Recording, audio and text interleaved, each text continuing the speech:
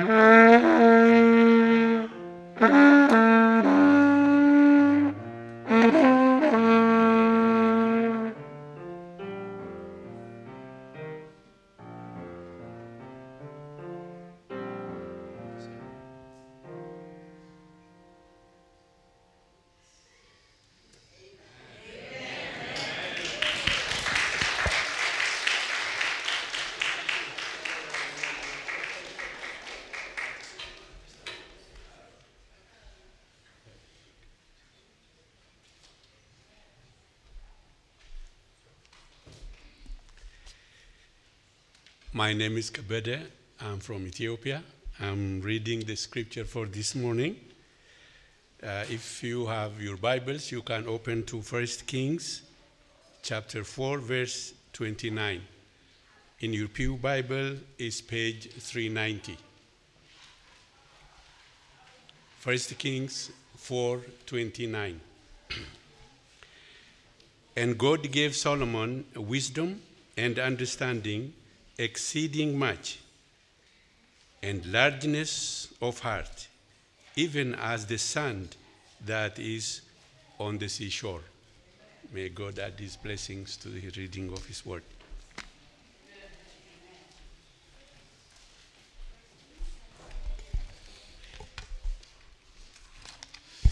Good morning.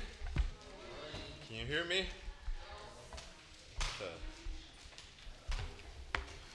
For those who have been coming to the church this year, you might remember and are following along, we're going through the Bible together as a church.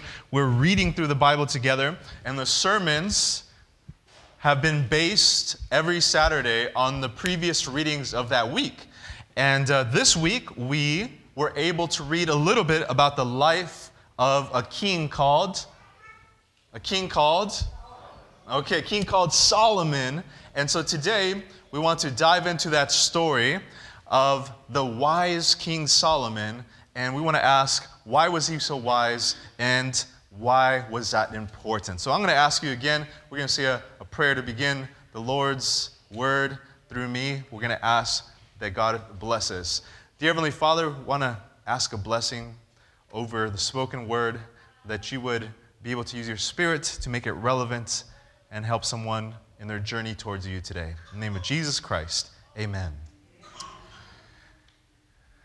I'm not sure if any of you have had this great experience, but one day when I was about 5 or 7 years of age, my parents, who were doing very well off at that time in California, took me to the toy store one day, and my dad had just gotten paid, and he worked construction, so they used to pay him cash, and so he used to come after payday, and he would just come with this big wad of money from his paycheck of the construction job he did. And he was so proud. You know, my father came from nothing. He didn't have any toys, he barely had any clothes, so they kind of spoiled me a little bit. And I remember the day that we walked into that toy store and my father told me these words I'll never forget. You can get whatever you want in here. Have you guys ever had that experience? And so imagine this little kid running and looking at all the toys. Which one do I want the most? And it reminded me of a show, a contest that they had a couple years ago, that they would give people a basket, or they would give them, what's it called when you go to the grocery store, a cart, and they said, you have 5 minutes to fill the cart up, and everything that you put in there will be paid. It's yours. And you see people running up and down the aisle. The first thing they go for is always that big screen TV, right? They throw like 4 of those in there and so forth. And it's interesting when you get an opportunity to get whatever you want. Disney was a major part of a lot of kids' lives growing up. And there was a famous movie that they're remaking called Aladdin. Have you guys heard of that before? And the idea that there's this poor boy who ends up in the desert, and he finds a little genie bottle, and he rubs it, and out comes this blue, pretty scary looking genie for little kids, I think. And he says, you can have 3 wishes. Whatever you want, you can have. What would you choose if you were given 3 choices to get whatever you want in the world? What are some of the things? Jesus comes back tomorrow. Okay. He's like, that's the head elder. He says he wants Jesus to come back. But in reality, what would most people choose? What would most people choose? Okay. I hope most people would choose eternal life. It wasn't what this character chose. He chose to become a king. He chose money. He chose possessions. He chose wealth. Now, this was just a made-up story. But the Bible actually has a story where God himself came to a man, and he was so pleased with this man called King Solomon that he said, I will not give you 3, but I'll at least give you 1 request. Whatever you want, I will grant it to you. Wow, isn't that special? And so King Solomon, could have chosen the most beautiful wife in the empire. Give me the most beautiful wife. He could have chosen to have the biggest army. He could have chosen to be the most famous. Maybe some people would pick that today. Maybe even be the most famous person in the world. He could have chosen wealth. He could have chosen a lot of things. But what made Solomon so interesting, that when he got the one choice to get anything in the world from God, he chose so differently that even God was surprised. He's like, whoa, really? That's what you want? And what was it that Solomon chose? Do you guys remember?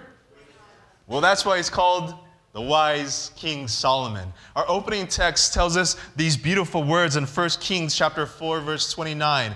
And God gave Solomon, 1 Kings chapter 4, verse 29, and God gave Solomon wisdom and exceedingly great understanding, and the largeness of heart like the sand on the seashore. So what did God give King Solomon? He gave him wisdom. He gave him understanding, and he gave him a large heart, as much as the sand on the seashore. I love that description, right? It's like, wow, you have such a big heart that it's like all the sand on the seashore. But my question this morning is, why did Solomon ask for wisdom?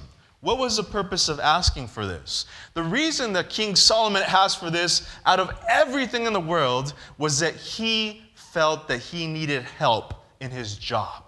Have you ever felt like that? Like you start a job and you did well during the interview, but you know that you're not really prepared for the job? There's some people who do really good at interviews, but they're not really qualified for the job. I think that maybe every nurse that begins feels this way. They've gone through school for 4 years, but when they get on the job, they feel completely overwhelmed. They feel like they don't know anything, and all the tests that they pass mean nothing when they have patients in front of them. Well, this is how King Solomon felt. He was king of millions of people, and he was responsible for governing and deciding to judge people. And he just felt so out of place. I think we could relate to this because I've said some prayers as a pastor. Lord, help me. Who am I to pastor this people? I've said prayers when I was a nurse. Lord, help me. How can I be a good nurse? And I remember one year they actually asked me to be a teacher in an academy. I prayed that prayer like every day because I'm a terrible teacher for, in an academic setting. So King Solomon said, please help, because I need your wisdom to judge people. Have you ever had that responsibility of judging people? Not like I'm judgmental, I don't like how you look, or I don't like your attitude.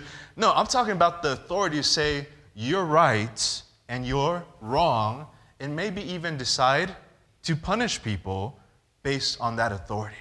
Well, the Bible tells us that this was the desire of King Solomon. He was like, help, I'm treading water here. I'm so underqualified. You're going to give me anything I want? I don't care about money. I don't care about cars. I don't care about fame. I need wisdom to judge your people. And that's what 1 Kings chapter 3, verse 7 to 9 tells us. The Bible says in 1 Kings chapter 3, verse 7, now, Lord my God, you have made your servant king instead of my father David, but I am a little child and do not know how to go out or to come in. Now, was King Solomon an actual child when he was made king? No, he was an adult, but that was his way of expressing it, like, I'm just like a little kid here. I don't know what I'm doing. The next verse continues and says, and your servant is in the midst of your people, whom you have chosen, and a great people too numerous to be numbered or counted. And he continues in the following verse, therefore, give your servant an understanding heart to judge your people, that I may discern between good and evil, for who is able to judge this great people of yours? King Solomon was asking for help, but he should have learned from example. Who was the father of King Solomon? It was David, right? Now, the best way for you to learn is to have a mentor or on-job training. That's usually the best way to learn. I remember when I was a young man, I decided that I wanted to learn construction from my father because he was doing good, he was making money, and I thought this was a good skill to learn. And so I remember that there was a summer that I went to intern under him. But my dad didn't get the memo that I was supposed to learn how to do construction, because instead of teaching me the skilled jobs, he would just tell me, all right, move these rocks over here, dig a hole, move the cement bags over there. And so after a whole summer, I learned absolutely nothing except how to move things and dig holes. And I always tell my dad, I want to be the one who knows how to smooth the cement or measure things. And he said, no, you're too young for that. We need mentoring. We need help from the generation ahead of us to know how to do things. How many of you have had a mentor in your life that has shown you something, that has led you to where you are, has helped you in your journey? Anybody have a mentor like that in their life? All right, you see some of these young people, they don't raise their hands. They need mentors. We all need mentors. And the mentor of King Solomon should have been King David. But King David had kind of given up his duties. He has kind of neglected his duties as a judge of the people. In fact, it got so bad that Absalom, another son of David, decided to overthrow his father because he wasn't judging the people. We read that in the book of 2 Samuel, chapter 15, verse 2 to 4. David should have been judging the people. He should have been mentoring Solomon, but he was doing such a bad job that another son decided to overthrow him. And listen how he did it. It said, now Absalom would rise early and stand beside the way to the gates. So it was that whenever anyone who had a lawsuit came to the king for a decision, that Absalom would call to him and say, what city are you from? And he would say, your servant is from such and such a tribe of Israel. Then Absalom would say to him, look, your case is a good and right, but there's no deputy of the king to hear you. Next verse. Moreover, Absalom would say, oh, that I were made. In other words, he was saying, oh, that I were made king in the land. And everyone who has any complaint or suit would come to me, and I would give him justice. That's a good way to win the hearts of people, right? Like, no matter what problem you have with your neighbor or another person, they're like, you know what? I think you have a good case. In fact, if I was judge, I would judge for you, and you would win the case. And not only was he handsome, not only was he, rich, but he was someone who cared about my problems. So David wasn't doing his job, and his son was trying to overthrow him by becoming judge. So David never mentored his sons on how to be a judge. In fact, when King David was an old man, he made King Solomon, his son, to rule instead of his place. And when he gave him the charge to be king, he told them that part of his responsibility was to judge the people. And by the way, there are some really hard cases that I never wanted to deal with. So can you take care of those right away? Imagine you step into a job for the first time, and the predecessor has messed things up terribly, and he's like, by the way, I was too scared to deal with these problems. Can you go ahead and take care of that?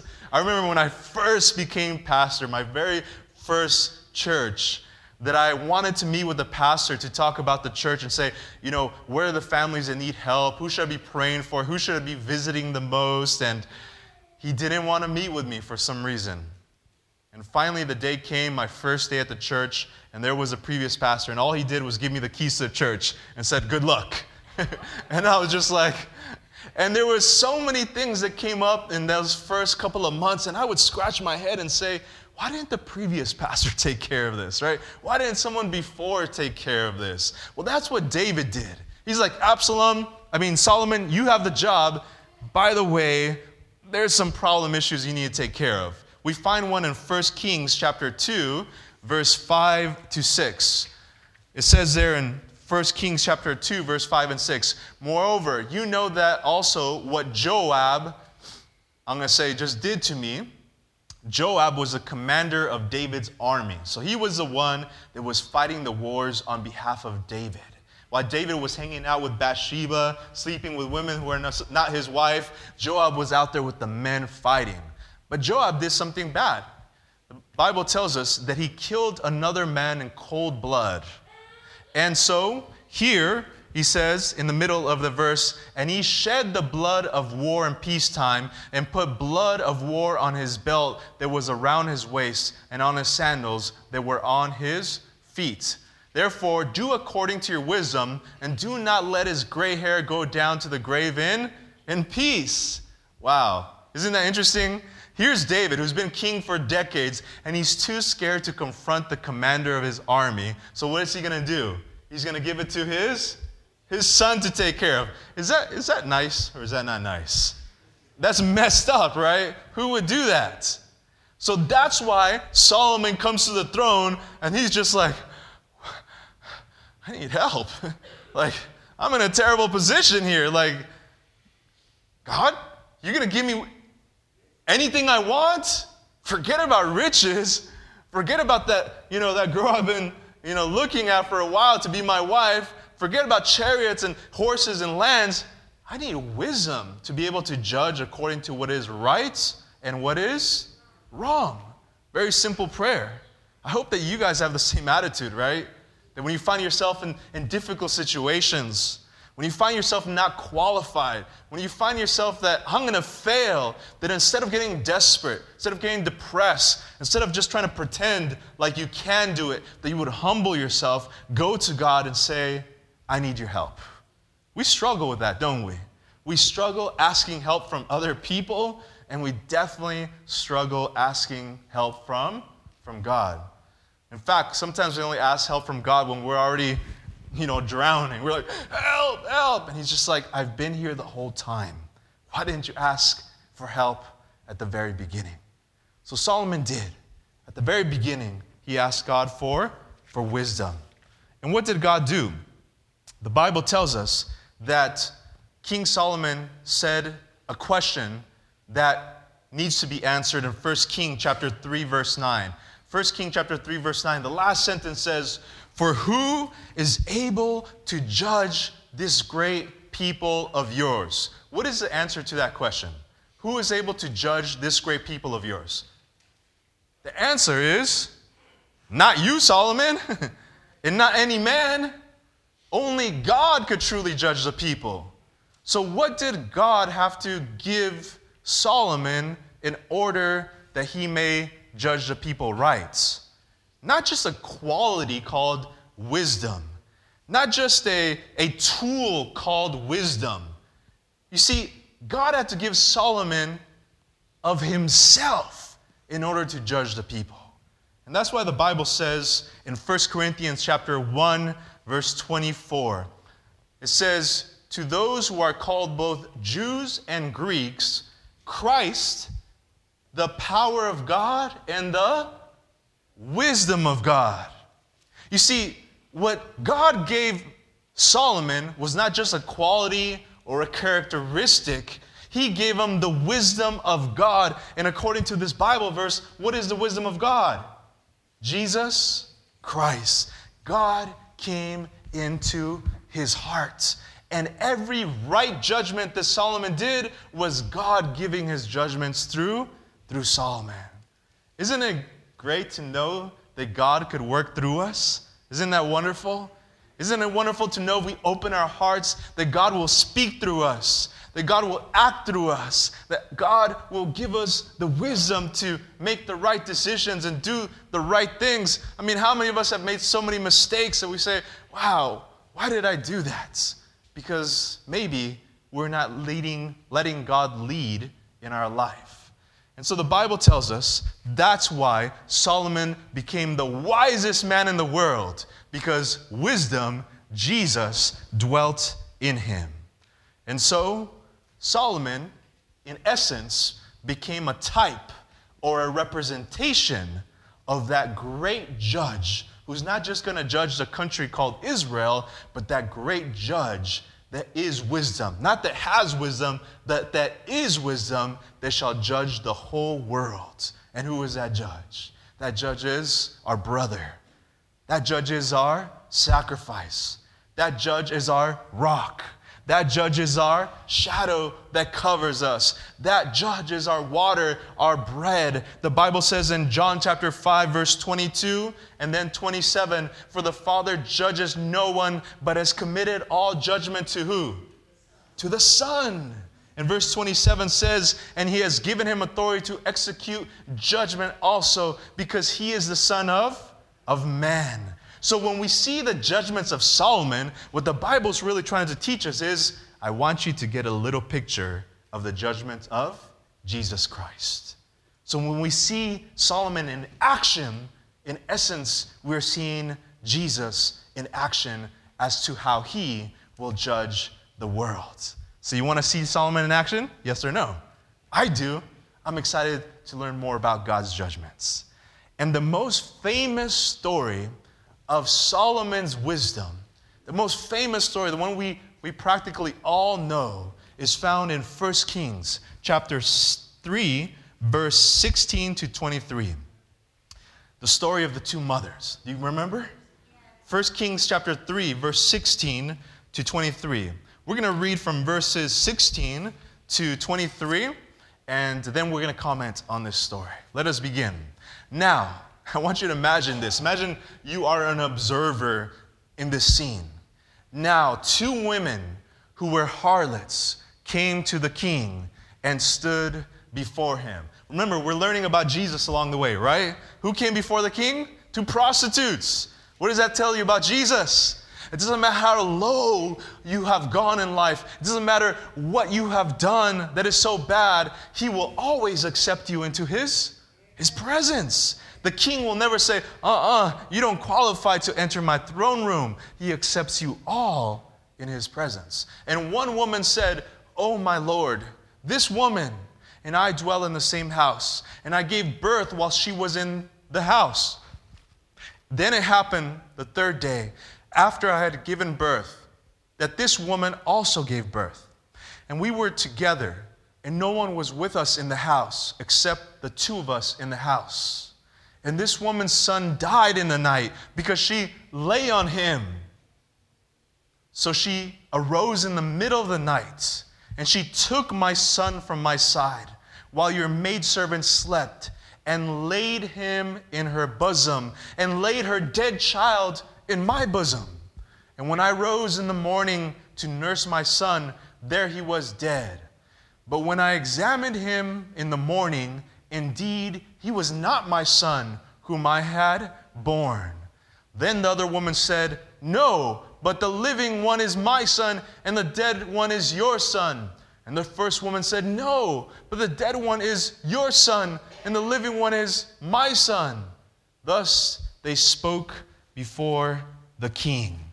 And the king said, "The one says, 'This is my son who lives,' and your son is a dead one. And the other one says, 'No, but your son is a dead one, and my son is the living one.'" What a difficult case, right?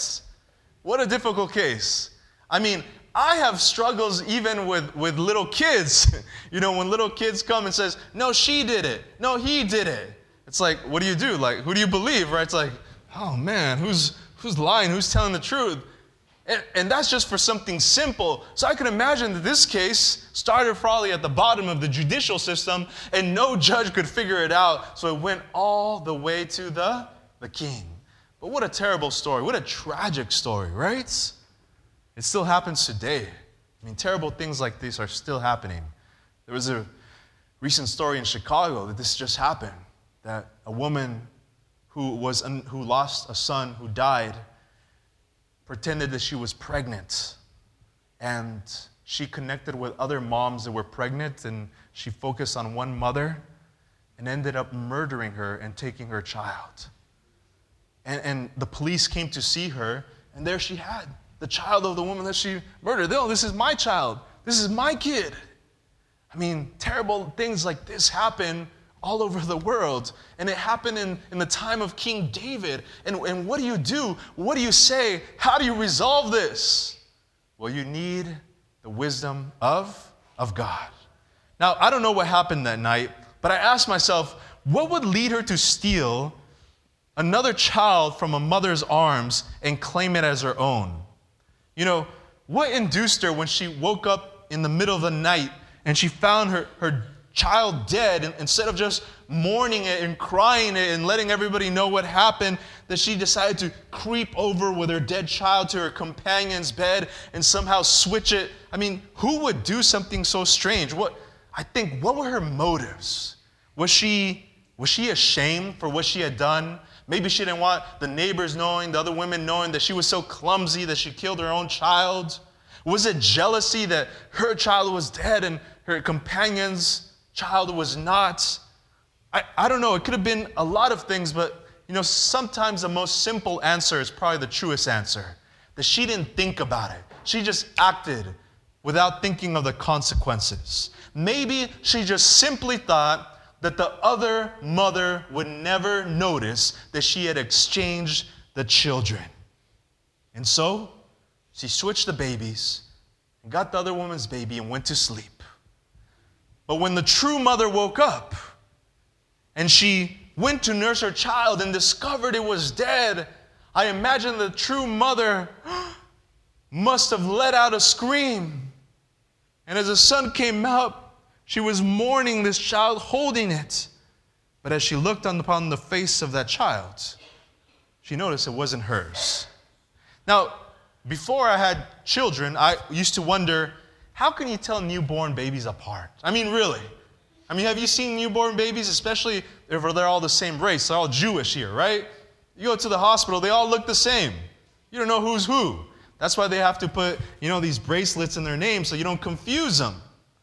But it wasn't until my wife gave birth, and maybe you other mothers could understand, how a mother could know the difference between her newborn and the newborn of someone else.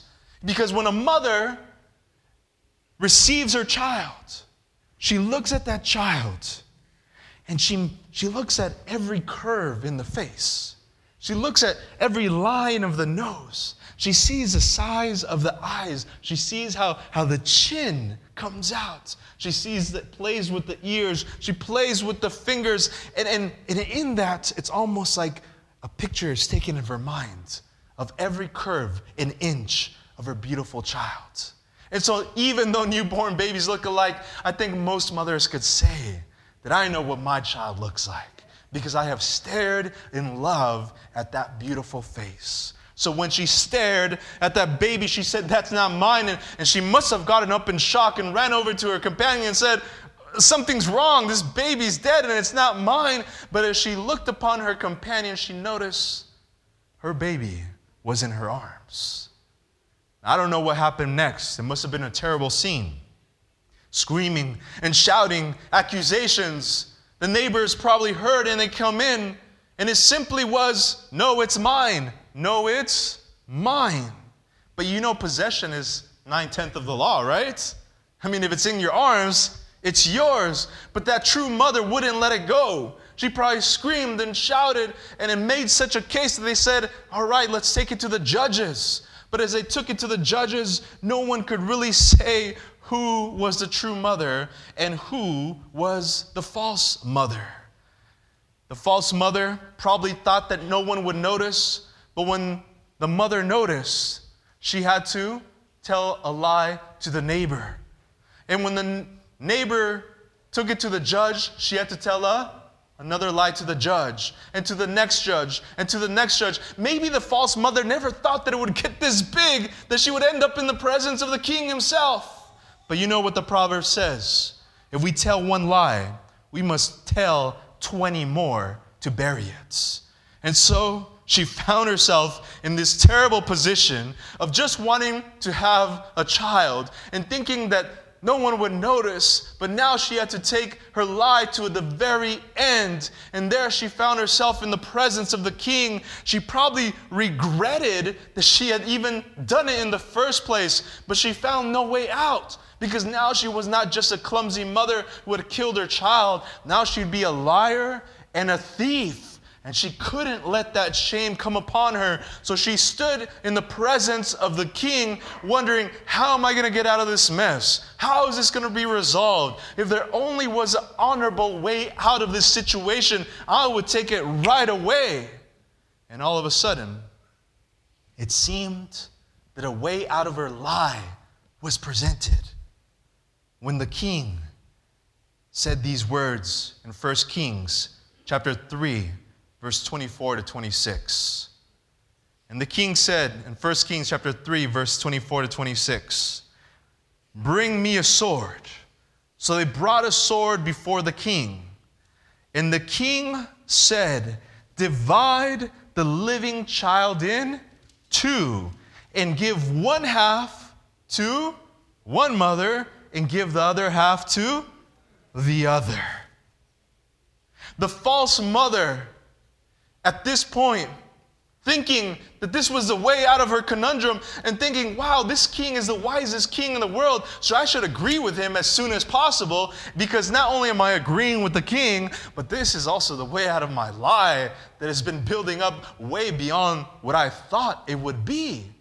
And so the Bible tells us that the true mother, when she heard these words, said in verse 26, "Then the woman whose son was living spoke to the king, for she yearned with compassion for her son. And she said, 'O my lord, give her the living child, and by no means kill it.' But the false mother said, let him be neither mine nor yours, but divide him. Divide him. She thought that these words were the words that would get her out of her lie, her conundrum that she had built for herself. But no sooner had the words left her mouth that she understood that her own words had condemned her. Because the contrast was so stark between a mother who said, I would rather this child go with a false mother than die. Just let the child die. Compared to the false mother who said, well, that will solve my problems. Just kill the child. And the child's death will cover all my sins. And so the wise king, in the next verse, 27, the king answered and said, give the first woman the living child, and by no means kill him, because she is the mother. She is the mother.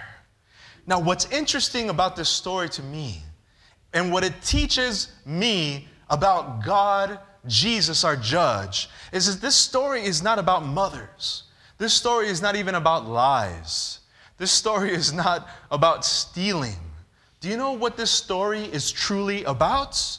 This story is truly about the word of the king and the word of God. Because the king said, divided. What did the king say? Divided. And everybody thought that those words were meant to divide the child in half. But the king never had any intentions of killing that baby. The reason he uttered those words was not to cut the babies in half, but to cut the mothers in half, to reveal truly what was in their hearts. Is there a Bible verse that says that? We find that in Hebrews chapter 4, verse 12. For the word of God, for the what? For the word of God is living and powerful and sharper than any two-edged sword, piercing even to the division of soul and spirits and joints and marrow, and discerner of the thoughts and intents of the heart. The king never meant to cut a child in half. He meant to cut the women open and reveal truly what was in their hearts. And the word truly did reveal a mother who had great love for a child and one who could care less. What does this tell us about our judge? What does it tell us about Jesus Christ? What it tells me is very simple. That God has given us the Bible. God has given us the Word to be able to expose us and show us who we truly are. Because to others, we might be able to fool them. To others, we might be able to put on a show. To others, we might be able to hide behind a mask. But God says, no, my word cuts. Because how you react to His word is what shows what your character is. And I believe that's why this story is in the Bible, because it reveals the character of the women by the word of the king. And the king's word is still revealing characters today. The greatest sermon that Jesus ever told was the Sermon on the Mount. Do you guys remember that? Blessed are the meek, blessed are the peacemakers. But what many of you have forgotten is that Jesus ended his great sermon with an appeal, with a conclusion to action. And he told a story to end that great sermon. And this was the story. The wise man built his house upon and then it goes, the foolish man built his house upon the... How many of you sang that song growing up? Anybody? Wonderful. Do you ever remember what was the point of that song anyway? It was just like, I'm not sure. You should build your house on a rock, not sand. Why do we even sing that in church? But when you go to the story, you find out that Jesus gives application. He says, those who hear my word and do it are the wise men who build their house on the rock. But those who hear my word and do nothing with it are like the foolish man who build his house on the sand. And the rains came down and the floods came up. And what happened to that house built on the sand? It all came tumbling down, and all the kids fall on the ground, right? What is Jesus trying to tell us? What is Jesus trying to tell us? Jesus is trying to tell us that my word is given to you so that you may react in obedience. And if you react in obedience, your spiritual house will be firm. So when the storms of life come, when you lose your job, when you lose that person you love, when you find yourself tempted, when you find yourself depressed or anxious, and you have these storms coming, you can be sure that your relationship with God, your spiritual house will not come tumbling down, because you have heard His word and not reacted like the false mother, but reacted positively like the true mother. And so, what word has God shared with you today? What word has God shared with you last week? What thing do you know that God is speaking to you, but you're just kind of holding it off? Like, I'll come to church, I'll sing some hymns, but I'm not ready to act on that word. I'm not ready to act on what I heard that sermon a week ago, or what I heard in my devotional time with you. I'm not ready to act. I'm just ready to listen, but not do anything. God says, don't be foolish. Don't be foolish. Recently, there was a Seventh-day Adventist who was on death row. Many of you might have heard this story. He was convicted of murdering his wife and was given the death penalty. But while he was in jail, he became a Seventh-day Adventist. And he completely transformed his life in jail. He started giving Bible studies. He started preaching. And in fact, he became the most prolific evangelist in the whole prison system. He brought many people to Christ. He had such a dramatic change in his life that when it came time for him to die, the petitions came pouring in. Please, let him live. Please pardon him. The governor received a call from Ted Wilson of our General Conference of the Seventh-day Adventist Church, received calls from pastors and church members all over. The family of his wife had even forgiven him because they had seen the great change in his life. But a couple days ago, they put a needle in his arm, and they put in chemicals that forever took his life. Except that the Bible teaches us that judges on earth make mistakes sometimes. The Bible teaches us that people change by the power of God. And I think that man still has a judge who will look at him differently. And if he can be judged by God gracefully and mercifully, and by God's grace, he might be saved still. Don't you also have hope? Don't you also have an opportunity? Don't you also have the ability to be saved before a judge who loves you and cares for you? So, as you leave University Seventh-day Adventist Church today, I just want to remind you that God speaks to all of us. And my hope is that His words will lead you to change more and more in His image, because Jesus Christ is coming soon. And I'm glad that He's our judge and no one else is our judge, because He loves you and He cares for you and He wants you to be with Him forever. And so I want you to ask you to bow your heads and close your eyes. Because lots of us come to church with burdens. Lots of us come to church with mistakes that we have made yesterday, a year ago, 5 years ago. It might have been a word we said. It might have been an act that we have done. Maybe something we should have done, but we didn't. And today, Jesus Christ is here, your lamb and your sacrifice. And He wants you to give all those sins, all those mistakes to Him.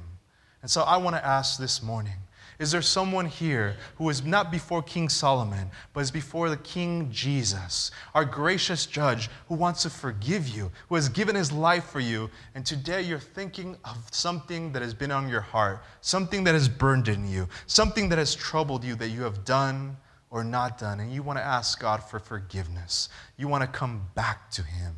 Would you raise your hand this morning and say, Lord Jesus, it's me. It's me that needs your grace and forgiveness. I trust your judgments, and I want to ask for help. I want to ask for your forgiveness. If that's in your heart today, I can't read your heart, but God can. Would you raise your hand and say, Father, through Jesus Christ, please forgive me. I want to accept His blood in my heart. This is your chance to receive forgiveness from your Lord Jesus. Amen. Let us pray. Father, you know your people here. You know what's in their hearts and minds. And I'm so grateful, Lord, that you are wisdom personified, that you are the one who will judge your people with love and grace. You have given us your word. Help us to leave this church not just happy to have heard the word, but excited to go do your word, and that it may change our characters. We thank you for the forgiveness that you have given us. I pray this in the name of Jesus Christ. Amen and amen and amen.